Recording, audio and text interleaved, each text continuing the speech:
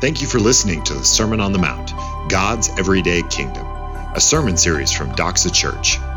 Join us each week as we explore God's vision for human flourishing in His kingdom. For more information, visit us Sunday mornings in Bellevue at 9 and 11 a.m. or online at doxa-church.com. Matthew 5, 1 through 7. Seeing the crowds, he went up on the mountain, and when he sat down, his disciples came to him. And he opened his mouth and taught them, saying, Blessed are the poor in spirit, for theirs is the kingdom of heaven. Blessed are those who mourn, for they shall be comforted. Blessed are the meek, for they shall inherit the earth. Blessed are those who hunger and thirst for righteousness, for they shall be satisfied. Blessed are the merciful, for they shall receive mercy. This is the word of the Lord. Please be seated. Thank you. You know, as often as we do that, we should all have it memorized by the time we're done, don't you think? Yeah, that's awesome. Thanks for doing that and sharing God's word with us. My name's Jeff. If you haven't been with us before, I want to welcome you. Glad to be with you. We are in what is often called the Sermon on the Mount. In the particular section where it is often called the Beatitudes. We're in verse 7 today. And last week, if you were with us, we walked through verse 6, which says, Blessed are those who hunger and thirst for righteousness, for they shall be satisfied. Another way to say that is flourishing are those who hunger for the world to be as God intends it to be, for they will be satisfied. If you're really, truly flourishing, if you're truly living the life that God intends for you to live, then you are hungry. You long for God to make things right. You want to be who you were meant to be in accordance with God's word. You want others to relate to one another in the way that God intended us to relate to one another. And you want the world to be everything God has always intended it to be. And as you heard last week, if you hunger for that, you will be satisfied because God wants to satisfy you like a hungry person coming to a feast with the very righteousness of Jesus. He wants to meet your hunger with the provision of Jesus Christ, who is the righteousness of God, who can make you righteous, who can reconcile your relationships, and who one day will make the world exactly what it's supposed to be. That's something we all hunger for. My son, Caleb, yesterday while we did some Bible reading yesterday with he and Maggie and took some time to pray together afterwards. And he asked me about heaven and earth. And he said, Dad, so when there's a new heaven and a new earth, am I going to if I'm still alive when Jesus comes back and I get a new body and I end up on the new earth, am I going to miss out on heaven? Do I not get to go to heaven before I come to earth? I said, oh, no. Heaven and earth will be together like at the garden, and it'll be what you've always wanted. And he goes, so do you think that they'll have golf there or football? And I said, you'll have what you want. That's all I can tell you. And then he said, I hope Jesus comes quickly because I don't want to take my exam this week. And I said, okay, that could happen. You should pray for his return quickly. It's interesting that the verse that we're looking at today is aptly placed, as was last week's verse. Jesus, in his teaching on the Sermon on the Mount, is building successively upon the previous statement. And in particular, this statement fits so well after last week's hunger and thirsting for righteousness. I want you just to stop and think, how do you respond to your hunger? How do you respond to your hunger for you to be as you were meant to be, for your relationships to be as they ought to be, for the world to be as it ought to be? How do you respond when you look around in the world and you see unrighteousness everywhere? You see brokenness all over the place. You see your relationships not as they ought to be. When you look out there, when you watch your news feed, when you pay attention to Facebook posts, which I hate personally, to be honest, these days. When you watch CNN or Fox News, whichever side of the political aisle you happen to be on, because you know which one you listen to based upon which political stance you take. How do you respond to what you see, read, or hear? When you look at your relationships with your coworkers and the things that don't quite go right at work as you hope they would. When you think about your friends and how they don't always follow through in the ways you had hoped. When you think about your family and the ways you would wish that they would act, when your son continues to not lift the toilet seat over and over again, as happens in my household, how do you respond? When you hunger and thirst for righteousness, when your dog poops all over the backyard and no one picks it up, and you don't ever want to take him out and your wife doesn't like you because of that at that moment, how does she respond to you as a husband? Not like that ever happens, just a kind of a what if statement, of course. How about when your kids are on their devices way too much and you keep telling them to not be on them and they disappoint you over and over and over again? And I could go on and on and on. What do you do when you hunger for the relationships and the people in your life to be as you wish they were? And then what happens when you look in yourself? When you look inside and you think about your thoughts, your motives, your behaviors, the words that sometimes come out of your mouth that you wish didn't come out, or the tone in which they came out, how do you respond? When you hunger and thirst for righteousness and you don't see it, how do you respond? When you long for the world to be the way you want it to be and it doesn't show up, do you get angry? Now, to be clear, anger in and of itself is not evil. In fact, the Apostle Paul says in Romans 1:18, "For the wrath of God is revealed from heaven against all ungodliness and unrighteousness of men."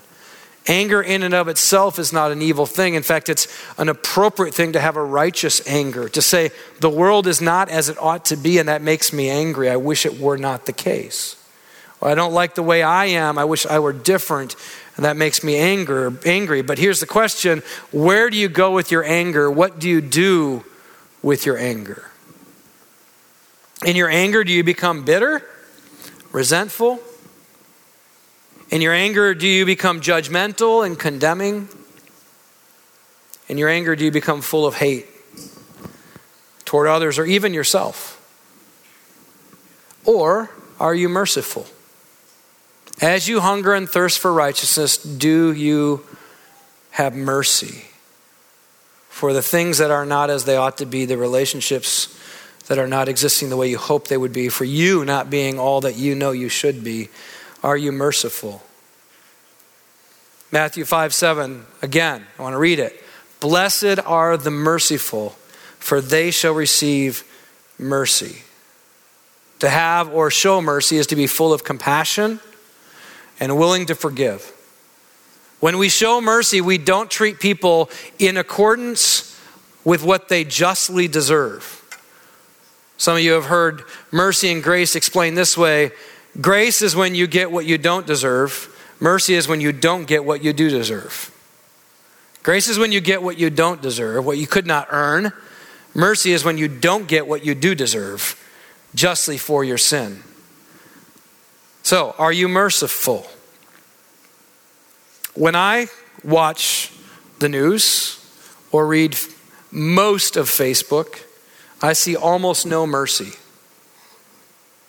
I think Donald's question was a good question. What do you think the world says about this? Does the world want mercy or not? And the way I answered it is I think that most people want mercy for themselves, but not for others. And as a result, they stand in constant judgment of others in a self-righteous stance, or possibly they stand in judgment or condemnation on themselves. So, are we merciful? Or are we judgmental? Are we full of forgiveness or full of condemnation? Are we full of love for others or full of hate? Now, like I said, when I look at Facebook, it seems to me to be the antithesis of the kingdom of God these days. Some of you who love it, I'm sorry. It's sad. And what's sad for me is oftentimes the people who claim to know Jesus and love Jesus have the least mercy. That's a problem. When we of all people should be the most merciful. And I have to stop and say, okay, Jeff, watch yourself, because you could also be just as merciless in judging the people on Facebook. right? And so I have to back up and go, hold on, Jeff, before you stand in condemnation or self-righteousness, check yourself. Do you have mercy for those who don't or don't appear to? I think the reality is all of us need this message today. I know I do. So, how are you responding to your hunger for righteousness? Mercy or judgment? Forgiveness or condemnation? Love or hate? So Jeff, are you saying we're not supposed to judge? Well, yes and no. Jesus, toward the end of his sermon, the one that we're going through all year, appropriately says this, because the tendency will be, if we're not careful, to sit in judgment on everybody else once we've heard the message. He says, judge not that you not be judged. For with the judgment you pronounce, you will be judged, and with the measure you use, it will be measured to you. In other words, he's saying, if you want to condemn people for their sin, be prepared to stand as one also condemned for yours. Another way to think about this is, if the worldview you want to live with is one of condemnation, one of accusation, one of judgment where you stand above people, just know that there's one who stands above you, God. And all of us will not measure up to his standard. And so God's saying, which way will you choose? The way of judgment and condemnation or the way of mercy and forgiveness? Which one do you need is another way of asking it. But are we supposed to just sit back and not call sin, sin, not call evil, evil? No, that's not what I'm saying. In fact, we need to agree with God. We are to state that something is unjust. We are supposed to call unrighteousness, unrighteousness. We're supposed to say when something is wrong, it's really wrong, including when we do it, including about us. That we should say, I am unrighteous, I have fallen short, I am wrong. I'm willing to freely admit that I need mercy. See, if we're going to be full of mercy, we've got to realize we need it ourselves. So let me ask you again, how do you respond to your hunger for righteousness? Are you full of mercy or judgment? Now, to be clear, judgment can show up in a couple different ways. It can show up as the self-righteous judge. It can also show up as the self-condemning sinner. The self-righteous judge is angry and opposed to sinners, sees himself as above everybody else, better than others, is concerned more with being right than making things right, is unaware or often forgets their own spiritual poverty, believes they fundamentally have no need for mercy. Maybe you're not self-righteous in your judging. Maybe you're experiencing self-condemnation. The self-condemning sinner is angry at or hates themselves, emotionally or physically beats himself or herself up, regularly experiences self-hatred, self-loathing, or deep depression, believes there is no mercy available for them. The self-righteous judge says, I don't need mercy. The self-condemning sinner says, I don't have mercy. There's no mercy for me. Which one do you tend to gravitate toward? Because I would bet everyone in the room gravitates toward one or the other, or both at times. Now, I want to be clear. Jesus is not saying, go and show mercy to others so that you'll receive mercy. He's not saying, God's waiting to be merciful to you once you become merciful to others. That's not what he's saying. He's saying, blessed or flourishing are you if you are full of mercy. The word merciful means exactly that. Merciful means full of mercy. I know that might sound super simple, but we need to get that right. If you think when you read the word merciful, it's, man, I am like showing mercy to everybody. That's not first and foremost what it means. It means you have received mercy to the point at which you're full of it. That it's overflowing in your life. That you're a recipient of the mercy of God so that you can give the mercy away. You and I are merciful or mercy-filled to the degree to which we see our own need for mercy. So if you don't think you need mercy, you're not merciful. If you see that you do need it, and there's only one source of it, then you are merciful. In fact, these are key characteristics of the merciful. If you are not self-righteous judge or self-condemning sinner, but a merciful person who's receiving mercy from God, then you are aware that the problem of unrighteousness is in you. That you are guilty. That when you look at the world and you look at your relationships, the first thing isn't everybody else is wrong, everybody else is broken. The first thing is, I need help. I'm broken. I'm not one standing in a place of righteousness as though I'm the only one who's done right in this world and everybody else is messed up. I start with me, and like Paul, I can say, I'm the chief of sinners. I know myself better than I know anyone else. And I know what I'm like. And I know I need mercy. I also know that as a merciful person, I don't want to stand before God one day based upon my own righteousness. I know that I'll never stand in comparison to the righteousness of Christ. And therefore, my only hope before God is not my righteousness, but the righteousness of Jesus. And I know that God has been merciful to me in not counting my sins against me. And I believe James 2:13 that says mercy triumphs over judgment. That I know that if I have to stand before the judge of the universe based upon my own merits, my only cry will be, Lord, have mercy on me. In fact, the most prayed prayer in the Bible is, Lord, have mercy on us. Because those who truly know God and God's righteous demands have no other hope but the mercy of God. No other hope. We will not stand on that day if we plan to stand on our own merits before a holy, just God.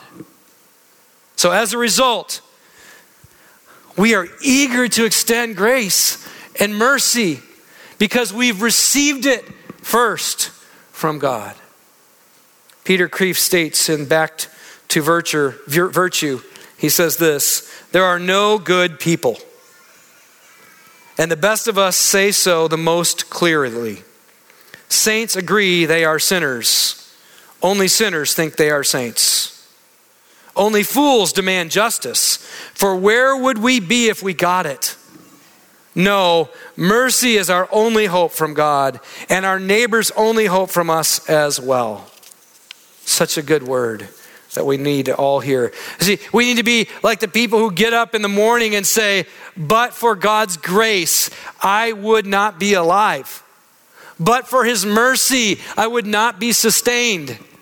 If I did not have mercy, I would not be alive today.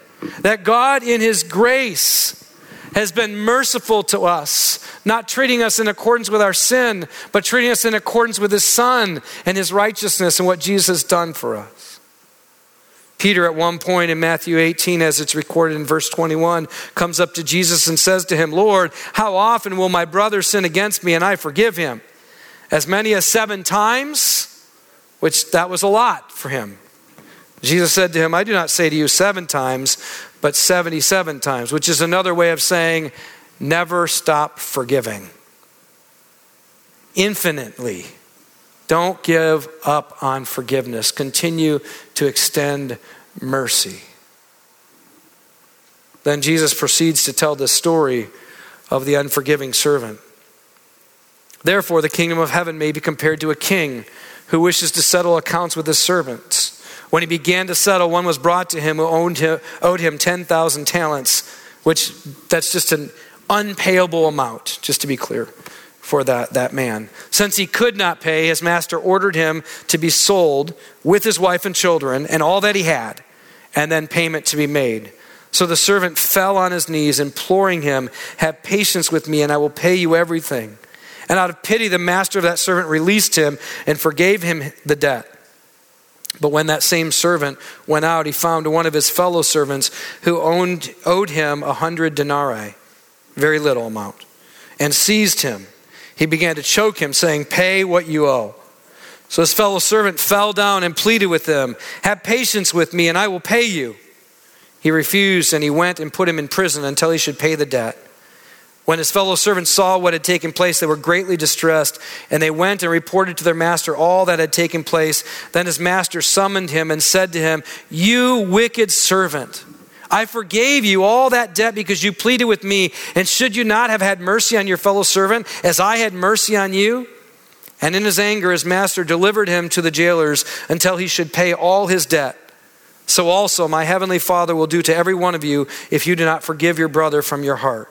Now, I want to be really clear here. What's going on is the unmerciful or unforgiving servant here was given mercy, but he did not receive it. He just lived with the benefits of it. That's important to understand here. He got to experience the benefits of mercy without acknowledging his deep need for it and receiving it fully. The reason why we know is because if he had received it fully, he would have had mercy to give away. But he had no mercy to give because he never fully received mercy. He just lived with the benefits of mercy, which is what every human on the earth is living with right now.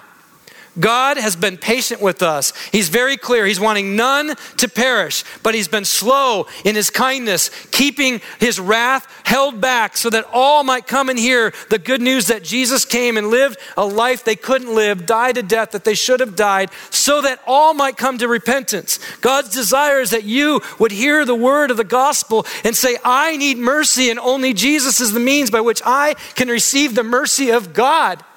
And then every day I wake up, he is being patient with me. He is long suffering with me. He's being kind to me. And some of you are walking every day not even aware that every morning you get up is an act of God's mercy for you. That he doesn't treat you as your sins deserve, but he's holding back his wrath, wanting you to come to Jesus Christ.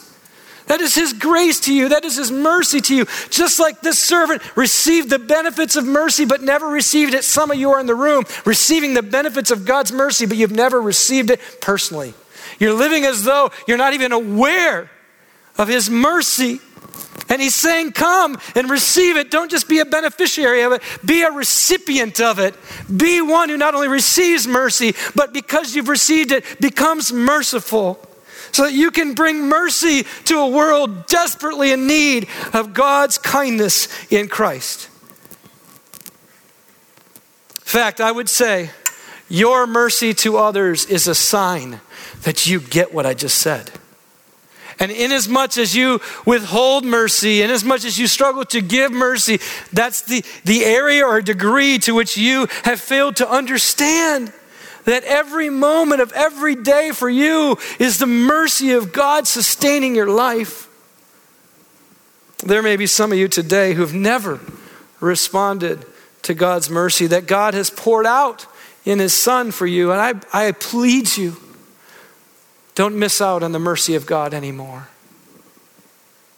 There's others of you who said, I've seen my need for mercy. Jeff, I've received it. I believe Jesus lived righteous life for me, that he died to atone for my sin, to pay in full what I deserve, that he rose again to vindicate that he is the righteous one, that he is the victorious one, that only in Jesus is there forgiveness of sins and the mercy of God made available. I believe that, but here is what I want to say to you. Pay attention to where you don't or have yet to see your deep need for mercy. I'm sure there are areas of your life where you stand in self-righteous judgment on other people or in self-condemning, hateful thoughts on yourself. Here's what I've seen. We tend to extend mercy where we've already experienced it. And we tend to withhold mercy where we haven't yet experienced our need for it. Think about the people you most easily write off. The ones that you tend to go like, how in the world could anybody be so dumb? Right? How in the world could somebody do that? How could anybody not see that that's wrong? How could people continue doing those things? Let me just encourage you. Those are probably the areas of your life where you haven't yet struggled. As a leader in the church, I've watched several of my brothers fall. Other pastors, other leaders in the church. And I have to regularly watch myself and say, Jeff, apart from the grace of God and the mercy of him, I could go the same direction. God, be merciful on me. Help me. Don't let me be blind to my need for your mercy. And maybe that's what you need to do too. Maybe you need to say, God, open up my eyes. Where have I been judgmental or condemning, self-righteous, or full of bitterness and resentment for others who struggle? Maybe you have never struggled like they do. Maybe you just can't get it. I know it's hard to understand sometimes why people struggle with certain kinds of sin when you don't, and yet you struggle with other kinds of sin that maybe they don't. May God give us mercy. See, the religious leaders didn't get it. They were around Jesus and they're like, why are you hanging out with sinners and tax collectors? Why do you eat with these kinds of people? These are people that we should stay away from. And Jesus says to them, as they're critiquing who he hangs out with, who he loves, who he shows mercy to, and he says, those who are well have no need of a physician, but those who are sick. Go and learn what this means. I desire mercy, not sacrifice. For I came not to call the righteous, but sinners. Dietrich Bonhoeffer comments on this in The Cost of Discipleship. He says this, the merciful will be found consorting with publicans and sinners. That's tax collectors and sinners. People who are the riffraff, people who religious people often give themselves permission to not relate to. And he says, careless of the shame they incur thereby. In order that they may be merciful, they cast away the most priceless treasure of human life, their personal dignity and honor. For the only honor and dignity they know is their Lord's own mercy, to which alone they owe their very lives. And if you really understand that the only hope we have is the mercy of God in Christ Jesus, then you find yourself in company with the people that Jesus would be with, because he chose to be in company with you. He chooses to represent you before God the Father, not in accordance with what you've done, but in accordance with what he's done for you. So are you aware of your personal need for God's mercy? And in as much as you are aware of it, and in as much as you have received it, you will then give it to others. But if you think you're righteous and you don't need it, you'll show up to a church gathering and go, I'm showing up with my sacrifice. You'll show up to a missional community and go, look at what I have to bring. Look at what I can do. And you'll be like the religious leaders going, hey, pay attention to our good works, Jesus. And Jesus going, you don't even need me. And what does he say to them? I desire mercy, not sacrifice. I don't expect you to show up and pay for your sins. I expect you to show up and say, I need someone to pay.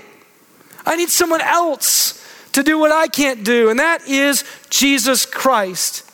Hebrews 2:17 says, therefore he, Jesus, had to be made like his brothers in every respect so that he might become a merciful and faithful high priest in the service of God to make propitiation, which is full payment for the sins of the people. For because he himself has suffered when tempted, he is able to help those who are being tempted. That is really good news. Jesus saying, I get you, I understand you. I was faithful when you're not. I'm merciful because you need it. Hebrews 4 goes on in verse 15, we do not have a high priest who is unable to sympathize with our weakness, but one who in every respect has been tempted as we are, yet without sin. Let us then, with confidence, draw near to the throne of grace, that we may receive mercy and find grace to help in our time of need. Jesus experiences everything you and I have ever experienced. He's been tempted in every way, just like you and I are. And yet he never sinned. And he's able to say to you, I get it. I feel what you feel. I know what you're going through. I want to meet you in it. I want to give you what you need. And he didn't just die for our sins to forgive us, but he rose again to go be before God the Father on our behalf, making advocacy for us on a daily basis, on a moment by moment basis, so you can at any moment come to God and know that God is not against you, but for you in Christ, and that you're not going to fear condemnation, but you're going to hear the Father's love poured out in your heart through the Spirit, so you can say, God, I need help. I'm a mess. I'm hungry. I'm hungry for me to be righteous. I'm hungry for us to be righteous. I'm hungry for the world to be righteous. And if I'm not careful, I'll just get angry and mad at myself or them. But I want mercy. Give me mercy. I need it. And at the cross, justice and mercy embraced and kissed. Because when we look at the cross, we see what God thinks of sin. He hates it. He wants to eradicate it from the entire world. If you're ever wondering, what does God think of sin? Look at what the cross tells you about it. It tells you it is utterly sinful. Justice. God is the one who is just and the one who justifies. Because it's not only justice that we see at the cross, it's also the mercy of God. At the cross, we see what God thinks of sin, but at the cross, we also see what God thinks of sinners. He loves us. He is for us. He extends mercy to us through Jesus. And the truth is, every single one of you inherently wants atonement. The word atonement means full payment that is commensurate to the reality of the sin committed. Every one of us wants it. I mean, intuitively, you know it's required. When you sin, you realize you feel the shame, you feel the guilt, you sometimes feel the fear, knowing you're going to stand before a holy God, and you can live with that and say, I need an atoning sacrifice. And if you don't find one, you'll find yourself to be it for you. And therefore, you'll live with self-hatred and loathing most of your life. Or you'll do what Adam and Eve did. You'll just blame somebody else, and you'll begin to hate and loathe others. But you need an atonement. You need someone to pay. You need justice to be met. You need mercy to be extended. I was on a flight to Denver a few years ago and sat next to a woman of whom I asked, are you going home or leaving home? And she said, both. And I said, what do you mean? She said, well, my husband and my sons are in Denver waiting for me. They went ahead and they've been preparing the house, and I had to stay back for a few months and finish my job here in Seattle. I said, well, why do you say you're leaving and you're going? And she said, well, because I'm going to sign divorce papers. While I stayed here in Seattle, I had an affair. And so I'll be living in Seattle again and leaving my husband and my boys there. She said, my husband went on Facebook and did everything he could to ruin my name publicly. And my sons hate me. And as she continued to share her story, you could just feel the shame that she was living with and the self-hatred she had for her own sin. And at one point, I just asked her, what are you doing with all that? How are you handling all that? At one point, she stopped. She said, are you like a counselor or something? I said, but I know one. That's insider joke. Jesus called the counselor, the Holy Spirit, the counselor. And by the way, I want to encourage you, you all have the counselor. If you know Jesus, you have the ability to listen well and to be a means by which God can extend hope and mercy and grace to people. And she said, why are you listening like this? Well, I don't get it. And I share with her a little bit about who I am and who I know, and told her about Jesus. And I said, God has made every human on the earth to want atonement. He's made every one of us to want to have payment for sin. Most often we want payment because someone sinned against us. But the reality is, if we're honest, we know we've sinned against God.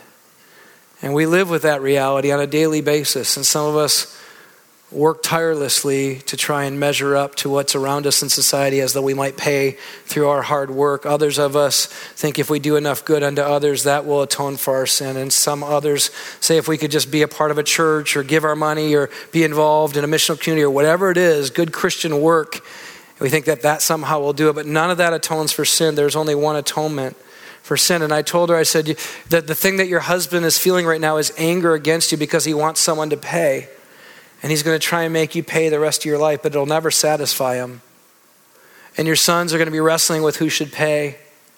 And I would bet you're feeling that right now. I bet you feel like you should pay. And I said to her, if you spend your life trying to pay back, you'll still spend your life with the burden and weight of the guilt of your sin, and it'll never go away. There's only one who can pay, I told her. And that one had to be righteous. That one had to be always faithful. That one had to be completely pure. That one had to obey God in absolutely every way that we don't. And Jesus came to be the obedience to God for you in the ways you haven't. And then he died on the cross to fully pay for your sin, to atone for it. And we know that he paid in full because the wages of sin is death, but the gift of God is eternal life in Jesus Christ our Lord. And Jesus didn't stay dead. He rose again on the third day to show that he had paid in full and that God the Father accepted his payment for you.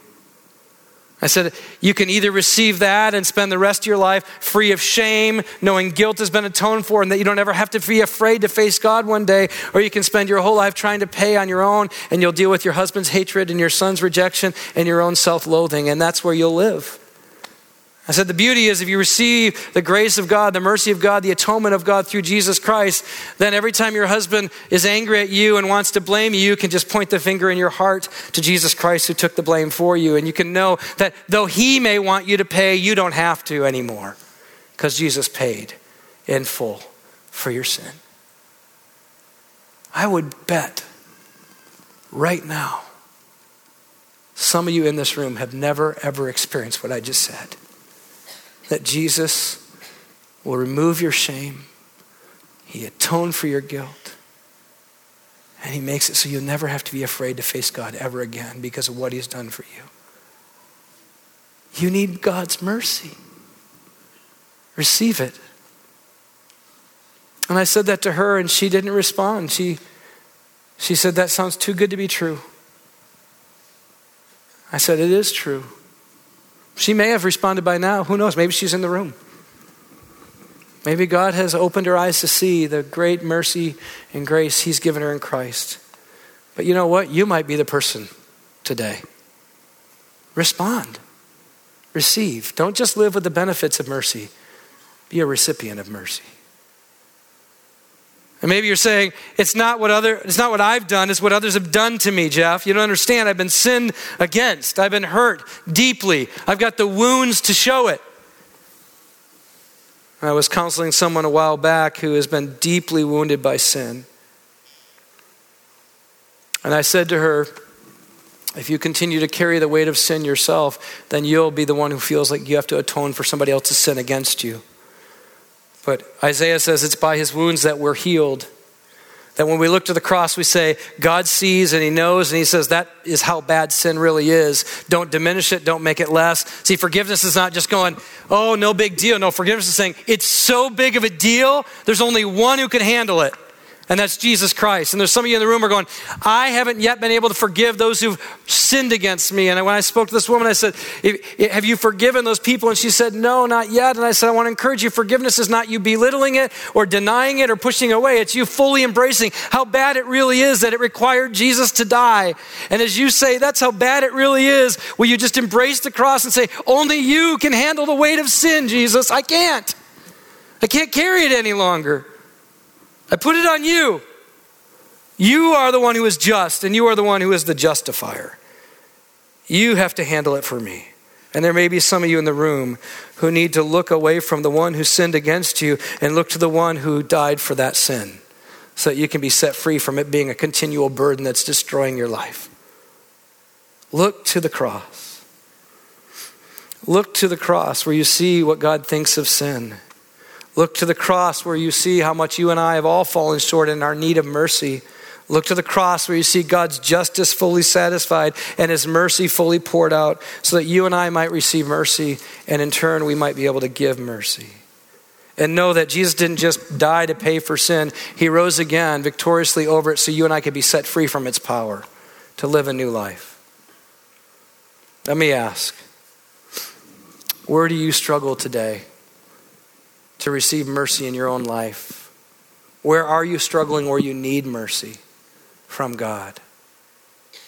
What I'd like you to do in light of the prayer we prayed earlier, I just want you to just come before God with whatever that is, whatever that sin is, whatever that struggle is, and say, Lord, have mercy on me. Just go ahead and do that. Close your eyes. See that struggle, that sin, whatever it may be. Say, Lord, have mercy on me.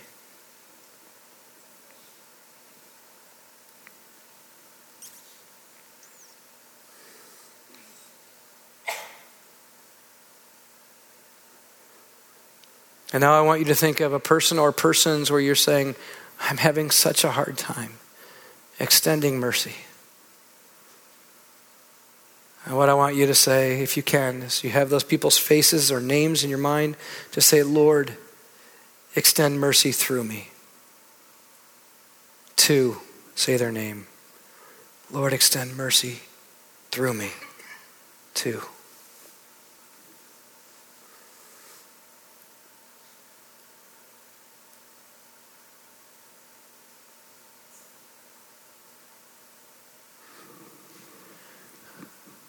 You are the God of all mercy and comfort. We will never be merciful until we receive full mercy from you. So pour out your mercy into our lives. First of all, for us, as we need it desperately. And then through us, because the people in our lives need it as well. We thank you, Jesus, that you not only rose from the dead, but you promised to come back. And that all whose faith is in you and what you've done for them will be able to stand on that day before you without fear, knowing that we are made right not because of our own account and merit, but because of yours. And we will receive mercy as fully as we could ever imagine it. And in that day, we won't just stand before you, but we will fall on our faces because you alone are worthy of all praise, glory, and honor, for you alone are merciful. And so we receive again our need met in you for mercy today. In Jesus' name, amen.